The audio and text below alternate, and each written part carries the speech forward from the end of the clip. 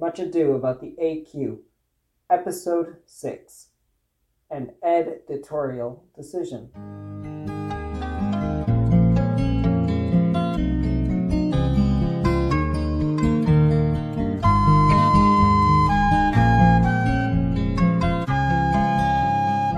Hello and welcome to episode 6 of Much Ado About the AQ, the much-awaited finale of the Vere trilogy. Highly unlikely.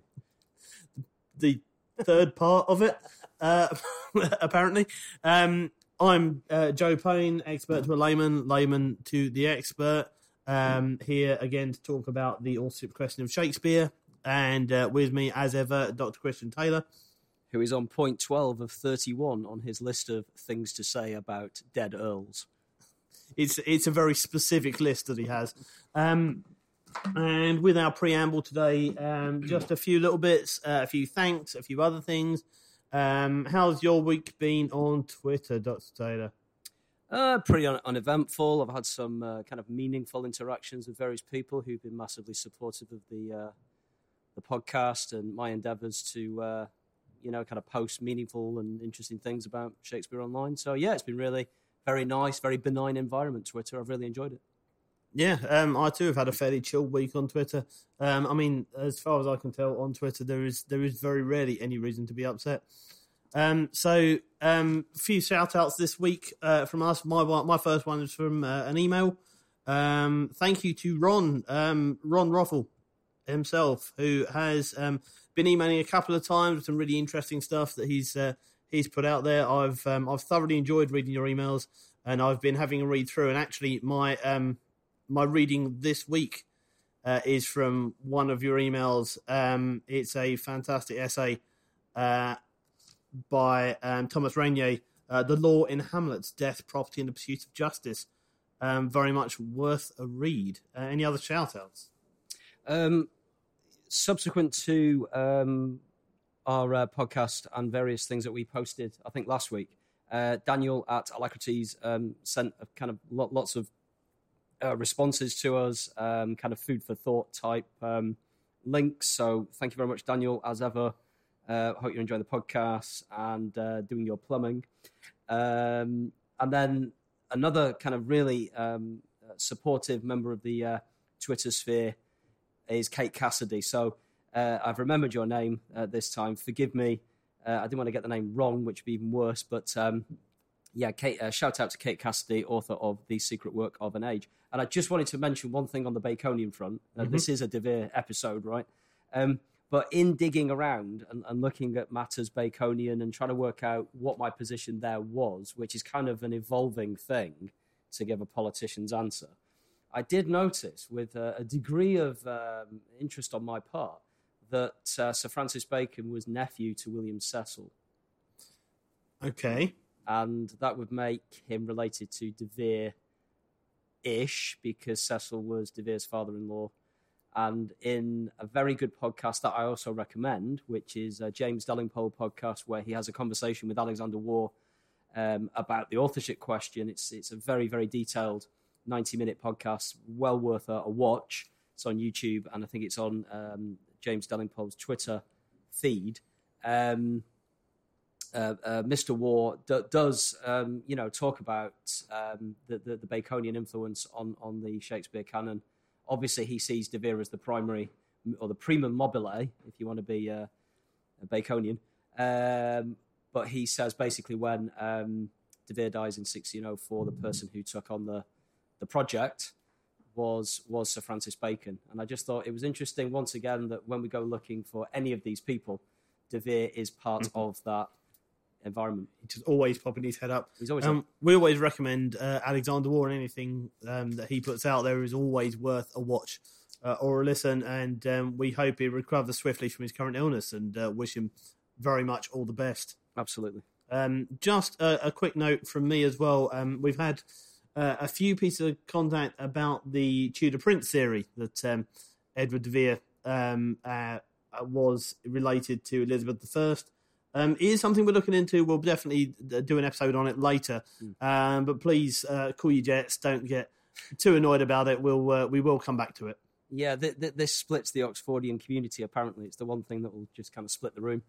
So it's either the theory that De Vere was the son of Elizabeth and or subsequently then her lover and the father of the other Southampton. So it all gets, if people out there know the Ernest Jones reading, not the jeweller of the same name, the Ernest Jones reading of Hamlet, which is the Oedipal theory, that would go some way towards explaining some of the shenanigans in the play. Yeah, I've read an interesting theory that involves reading the sonnets in reverse order, but we'll take a look at that later.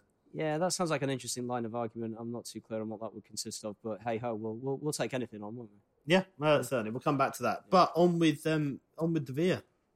Okay, so we got to point 11 last time, and we're 10 minutes into this, and we haven't done a single one. So I'm going to try and move with a degree of swiftness and expedition.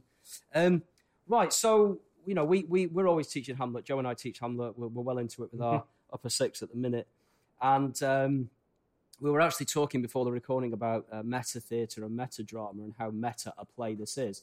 De Vere was a patron of several acting troupes and actors. His father had a company called the Lord Oxford's Men. De Vere had a Lord Oxford's Men and a Lord Oxford's Boys, which might explain some of the in-jokes about the boy acting companies in Hamlet. But Hamlet in the play organises his own little kind of court entertainment. Parenthetically, we might note that it is believed that all of the plays of Shakespeare, or at least the major ones, were performed at court before Elizabeth or at the Inns of Court before they made it to the public theatre. If you know more about that, do kind of contact us. But Hamlet organises a play at Elsinore called The Murder of Gonzago, which is from an Italian source that I don't think the Arden edition has managed to trace, but what of it? And then into that, he inserts some lines that become the mousetrap. And this is an interesting point because it kind of speaks to Oxford's own interests and his links to theatre and so on and so forth. Again, I'm quoting from the Eyre book, EYRE, page 70 onwards. He says, from Revell's office accounts, De Vere was included in lists of courtiers involved in providing entertainments for the royal palaces, including the staging of plays, page 70. And from 1580 on, De Vere, quote, revived his father's acting company, the Lord Oxford's Men, page 71. So just more evidence that, De Vere was heavily invested in the theatre, and what goes on in Hamlet speaks to what was going on in De Vere's life. Yeah. I'm trying to find the source for The Murder of Gonzago. If I find one, I will report it. Right. So it is more and more now like the Joe Rogan podcast, or as we've taken to call it, the Joe Rogan Josh. Yes, the Josh Rogan Josh podcast. The Josh Rogan Josh podcast, that thing, yeah. Right, though. We love a curry over here. We're actually planning one soon, yes. We can't invite you, but, just so you know, we'll be having one. Just let us know what your favourite curry is, though. We do actually want to know that. Yeah, that'd be a good one. I'm a Danzak man. Yeah, I'm more of a Boona meets, like a creamy korma. But, that's Tuesday night. Okay, point number 13 is just a single quotation. De Vere's entire adult life was spent in London, devoted to writing and producing for the stage. Now, obviously, the Stratfordian antennae will be twitching at that because they'll say, well, our guy was also heavily invested in the stage, the Lord Chamberlain's Men and subsequently the King's Men. But I do think the verbs here are important, writing and producing for the stage, not simply managing. So, number 14, the fishmonger taunt in Hamlet, Act 2, Scene 2, line 176. People love this. The kids we teach love it. Calling an old guy a fishmonger, it just sounds improper. A little bit naughty. Well, apparently this is a reference to, guess who? Lord Burleigh, William Cecil, okay? Because we've established in a previous, last week's podcast, that the Stratfordian take on Polonius is that he's William Cecil, a caricature of Lord Burleigh, William Cecil. So what the hell is the fish link? Well, Lord Burleigh tried unsuccessfully, we are told, to promote fish eating on Wednesdays as well as Fridays. Quoting Eyre, page 81, as a Lincolnshire man, Burleigh was trying to revive the fortunes of the declining East Coast fishing industry. End quotation. So it seems as though Cecil was actually mad. Yeah, possibly. I'll grant you, quite possibly. Yeah. The only reference, just to cut back in again, the murder of Gonzaga, probably a reference to a real murder. Luigi Gonzaga, not Luigi Mario. Luigi Gonzaga murdered the Duke of Urbino in 1538, and most people seem to agree that's what it's based on, but there's no original text. So if that were to be the source, in inverted comma, text or historical event, and in which country did that take place? Well, that would most likely be in Italy. Italy, you say? Oh, okay. Well, does the Italianate Earl have any links to Italy? I mean, we've established that maybe a little bit. I mean, surely the man of Stratford must have gone there. Maybe. Well, I'm going to pretend to be a Stratfordian. Well, you see, what happened is Stratty Bill sat down at the Mermaid Tavern of an evening, and there was a merchant from bloody Venice there, and they had a long conversation about this chap called Gonzaga, and he said he'd done his wife in, and that's how it all happened. And yes, the old Billy S decided that was the perfect thing to reference in his play about Denmark. Yeah, absolutely right. Why would you not? I mean, it's a Danish play, but you can put Italy in. It's Europe, right? It's all the same. Yeah, okay, you can see the problems with that. Okay, point 15.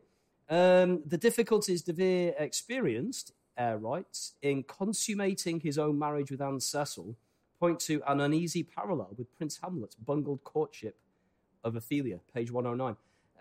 Now, I think you have to do some digging here, and I do remember reading up on this, but essentially, not only was the marriage between De Vere and Anne Cecil difficult because of the alleged cuckolding and the child who'd been born potentially of doubtful parentage and whatnot, but by all accounts, De Vere and his wife were not immediately intimate, and there were problems. Now, I just think this is, 400 years on after the guy's dead, it feels undignified to kind of like pry into that kind of thing. That's a highly personal matter. But apparently, given that the court was a far more open place, and if you were a male earl or a duke or a king, you were expected to produce an heir, I think people did actually take an unhealthy interest in the sex lives of the rich and famous. So if anybody else knows anything about that, email or go to the Twitter accounts and let us know. Yeah, we'll list those at the end. Indeed. Point 16. Stratfordians always insist on a late date for the composition of Hamlet, allowing their Midlands pleb time to mature, given his lack of any university learning, foreign travel to Denmark, or experience of life at court. However, and this is linking into point 17, as I'm sure you're aware, topical allusions in Hamlet, writes, would support a date of writing, composition, as early as 1587 to 9. That would make De Vere 37 and Shakespeare only 23. Yeah, it's interesting how many of the Stratfordian arguments rely on them just assuming things, isn't it? There is a website, and I found that it's blocked on the school account for obvious reasons. Maybe I was giving them the wrong address, but I believe it's called www.datingshakespeare.com. And it was just like flagged straight away. No, you can't go there. You can't date dead playwrights. And it is... Especially given we don't know where his body is. Well, this is going to be something else we've got to address. Yeah, we will come back to that. He's a monument without a tomb, isn't he? Per the first folio. We'll come back to that. But brain fart. What was I saying? Sorry. You were saying about dual brain fart. Completely lost it. That's entirely my fault. 100%. Yeah. I just brought up the fact that he didn't have a body. Bear with us, dear listener. Hang on. Yeah, bear with us a second. It was the dating. The dating of the plays. Dating Shakespeare. Yeah, we can't date him because date he any don't of have a corpse. Yeah. So the Dating Shakespeare website, which is a brilliant idea as a side I'm leaving all this in, by the way. Huh? I'm not editing this out. No, it's all in. This is it, warts and all. Yeah. If you go to that website and you pull up any of the brilliant PDFs that are there on any of the 36 or 7 plays in the canon, the chap who runs it, who is an Oxfordian, a very, very good scholar, he demonstrates that, for example, with Macbeth, you could pick pretty much any date between the late 1580s and 1611 as a date of composition. Not performance, composition for Macbeth. On the Hamlet front... we will actually have an episode on the dating of Macbeth coming up soon. We've got a colleague here has something interesting to add into that. He does, yes. He's got a personal interest in this, and he will be press-ganged into performing Yeah. Because he's a bit reluctant, you see. He's got a better radio voice than either of us as well. Oh, God, yeah. Yeah, it's like Brian Blessed, but 3 octaves lower. and less Brian Blessed. And less phonetically Yorkshire. Yeah. But yeah, this is something I see constantly. You know, like, I mean, sorry to segue, but Stratfordians claim, you know, relentlessly that Macbeth is a 1606 play, based on, for example, all the stuff about equivocation in the Drunken Porter scene. The problem is the Drunken Porter scene wasn't written by whoever Shakespeare was. That's a later interpolation. Which they do accept, by the way, while still claiming they that... simultaneously accept that. Yeah. It's Schrodinger's evidence. It is, isn't it? It's there. It's not there, but it is there. Yeah, it's evidence when it was written, but it wasn't written by Shakespeare. Exactly. It's just, you know, I can't do the mental gymnastics. But, anything to do with equivocation could date the play right back to the 1570s and 80s. Because Jesuit priests, when put on trial, would use equivocation as a tactic to, avoid death. The trial of Garnet is referenced a lot by Stratfordians, but a more apropos and apposite reference would be to Campion's trial, which was in the 1590s, I think. There's loads of ways in which Macbeth is kind of consistently said to be a late play, because that benefits the Stratford guy who was born in 1564. De Vere was born in 1550. There's a big difference there. And I've had it put to me by my students, well, Marlowe would have been the same age. So if Marlowe wrote Hamlet, he would have been 23, the same age as Shakespeare. What do you think to that? And I always say, well, he went to King's, he went to Cambridge, and he was a remarkable 23-year-old, okay? He wasn't just, sorry, I'm going to say it again, the Midlands malt merchant. Right. Number 18, this is a direct quote from the Air book, page 110. The soldier Bernardo's description of a bright star, I think that's in Act 1, has been identified as a supernova observed in 1572 by the Danish astronomer Tycho Brahe, who I believed had the metallic nose. Yes, he did. Yeah, because of dueling. So there would be internal evidence from Hamlet that gets you from 1601, or whenever the Stratfordians say it was written, to the 1570s. It would have been kind of a very precocious kind of 20-odd-year-old who wrote Hamlet. But, we do meet those every day. We meet them here in our teaching at this fine establishment. Yep. When yon same star that's westward from the pole had made its course to illume that part of heaven where now it burns. Yep. Is the reference. There it is. And again, the only thing our antagonist could do is say, well, clearly that's not a direct reference because it doesn't say supernova or Tycho Brahe or whatever his name is. Yeah, that's true. But that's because it's drama, isn't it? Yeah, it would be a completely insane tangent to say, yes, that was that bright star. That was the supernova that Tycho Brahe mentioned, isn't it? Yes, quite. Whilst talking about the fact there is a ghost on the battlements. Imagine if the ghost had kind of addressed Hamlet and said, I might, on a purely Calvinist reading, have come from hell. However, if you're a bit more liberal in your theology, I might be from purgatory. Yeah, that is also not really credible. Sorry, it sounded like a straw man, that, but it is up there, with the kind of thing Stratfordians sometimes propose. Bless them. Okay, quoting Eyre again, page 110. Edward de Vere's brother-in-law, he had an amazing name. He was called Peregrine Bertie, and he was Baron Willoughby Deresby. Journeyed to Denmark 5 times between 1582 and 1585 on official government business. It is recorded in state papers that on one of these visits, he called on Tycho Brahe at the observatory and research institute provided for him by the Danish government. In the course of his ambassadorial duties, Bertie spent many months living in the castle of Elsinore. I also believe that when he was there, he attended banquets attended by the families Rosencrantz and Guildenstern. Yes, indeed. They were certainly there. Also, very much involved with our old friend Francis Walsingham.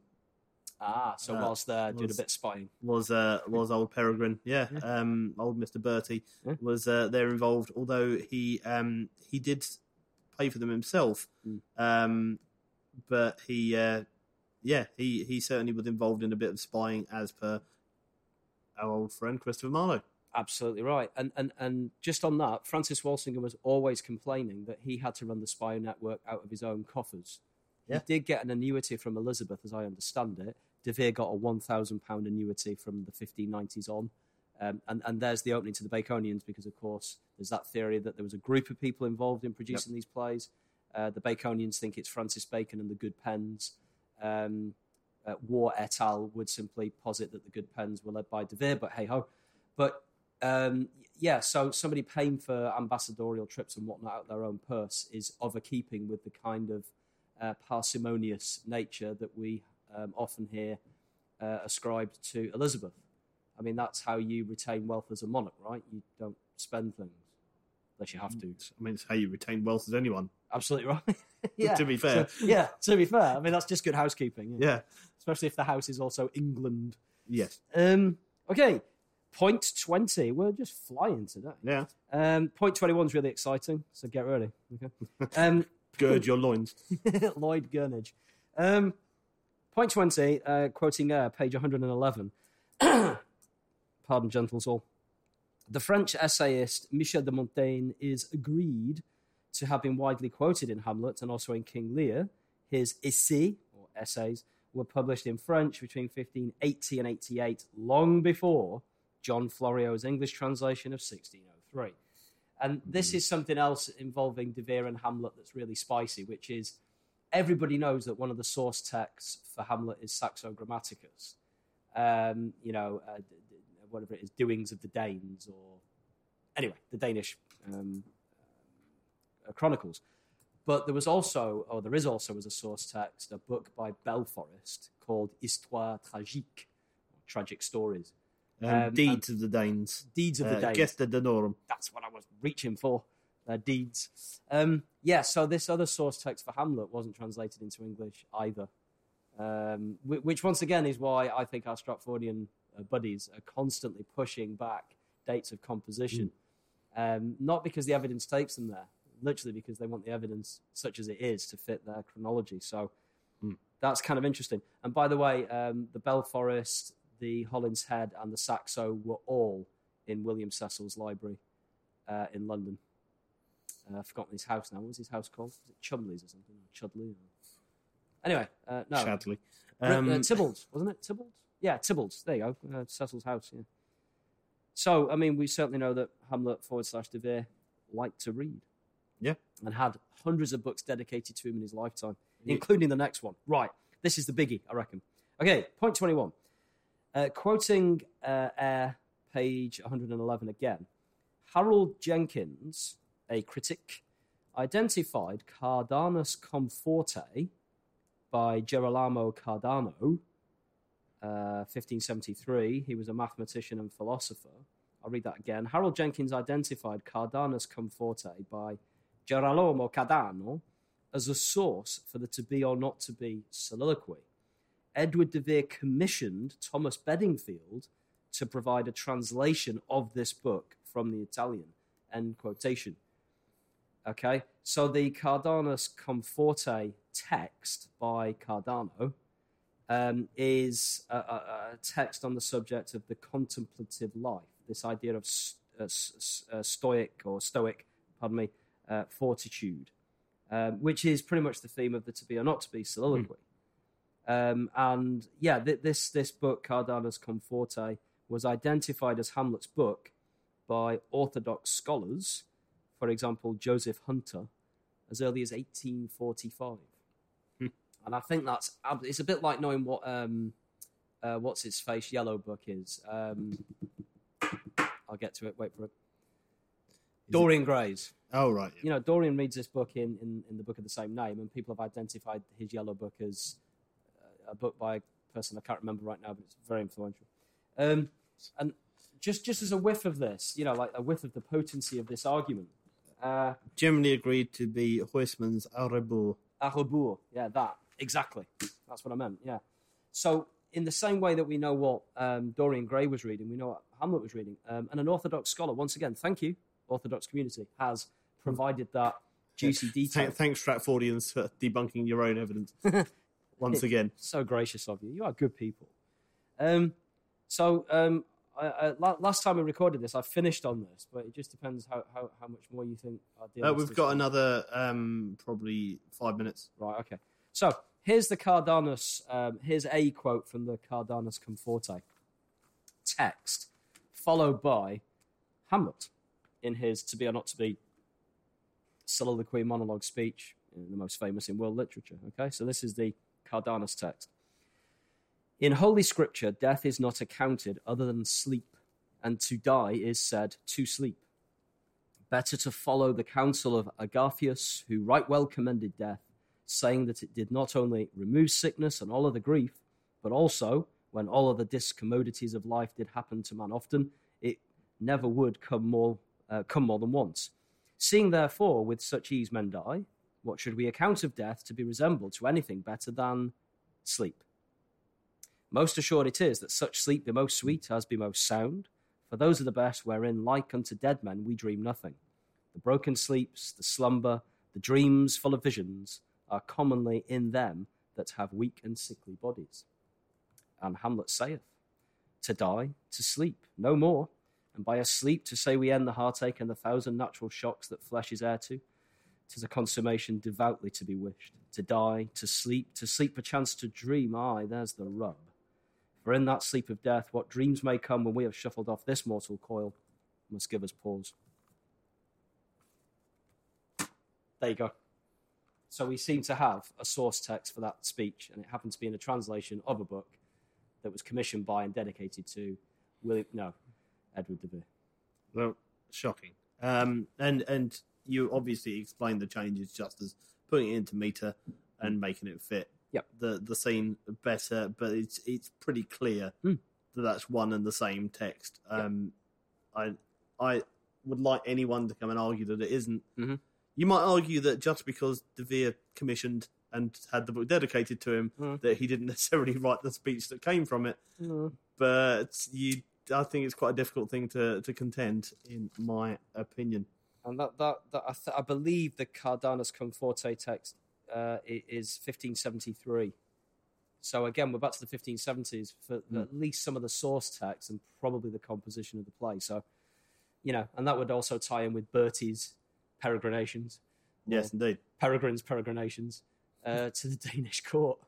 He spent some time. He was even he ruled part of Denmark as well. He was certainly in court for quite a while out there. So and spent time in the Netherlands as well as contacting Poland. So Poland also referenced in the text. Yeah, almost as if he knew what was going on politically in the area. Yeah, and may have reported it to someone that he knew. Yeah, maybe a guy who dealt in malt in Warwickshire. Yeah, I mean, that would make sense. You would immediately write to your malt dealer friend in Warwickshire about the political machinations of Denmark. I would. I don't see anything untoward. I mean, No, there are more things on heaven and on earth than are dreamt of in your philosophy, Joe. Well, you're not wrong. Okay, we will have to move on to our closing things and such now. That sounded really professional. I'm really pleased with that. Nice segue. Yeah, it's a good segueing. Okay, thank you as ever for listening. If you are interested in being in Stratford, please do be in touch. As we said last week, listen to last week's episode if you don't know what I'm talking about. Please do get in touch with anything, any corrections, any additions you'd like to make. We love them. We love hearing from you. I try to reply to every email that I get, either by email or on the podcast, and every contact on Twitter. So we really do appreciate your listening and your sharing the podcast and everything else. You can find me on Twitter at God of Chicken. I'm AQ-Anon. And then some numbers. And then the random numbers that I never remember. But I think I'm the only AQ Anon out there. And just another kind of shout out and thank you to Kate Cassidy, who said, potentially the Twitter algorithm hides me because it says, QAnon. That's the reason why I chose the name, because it's funny and it's a riff on that.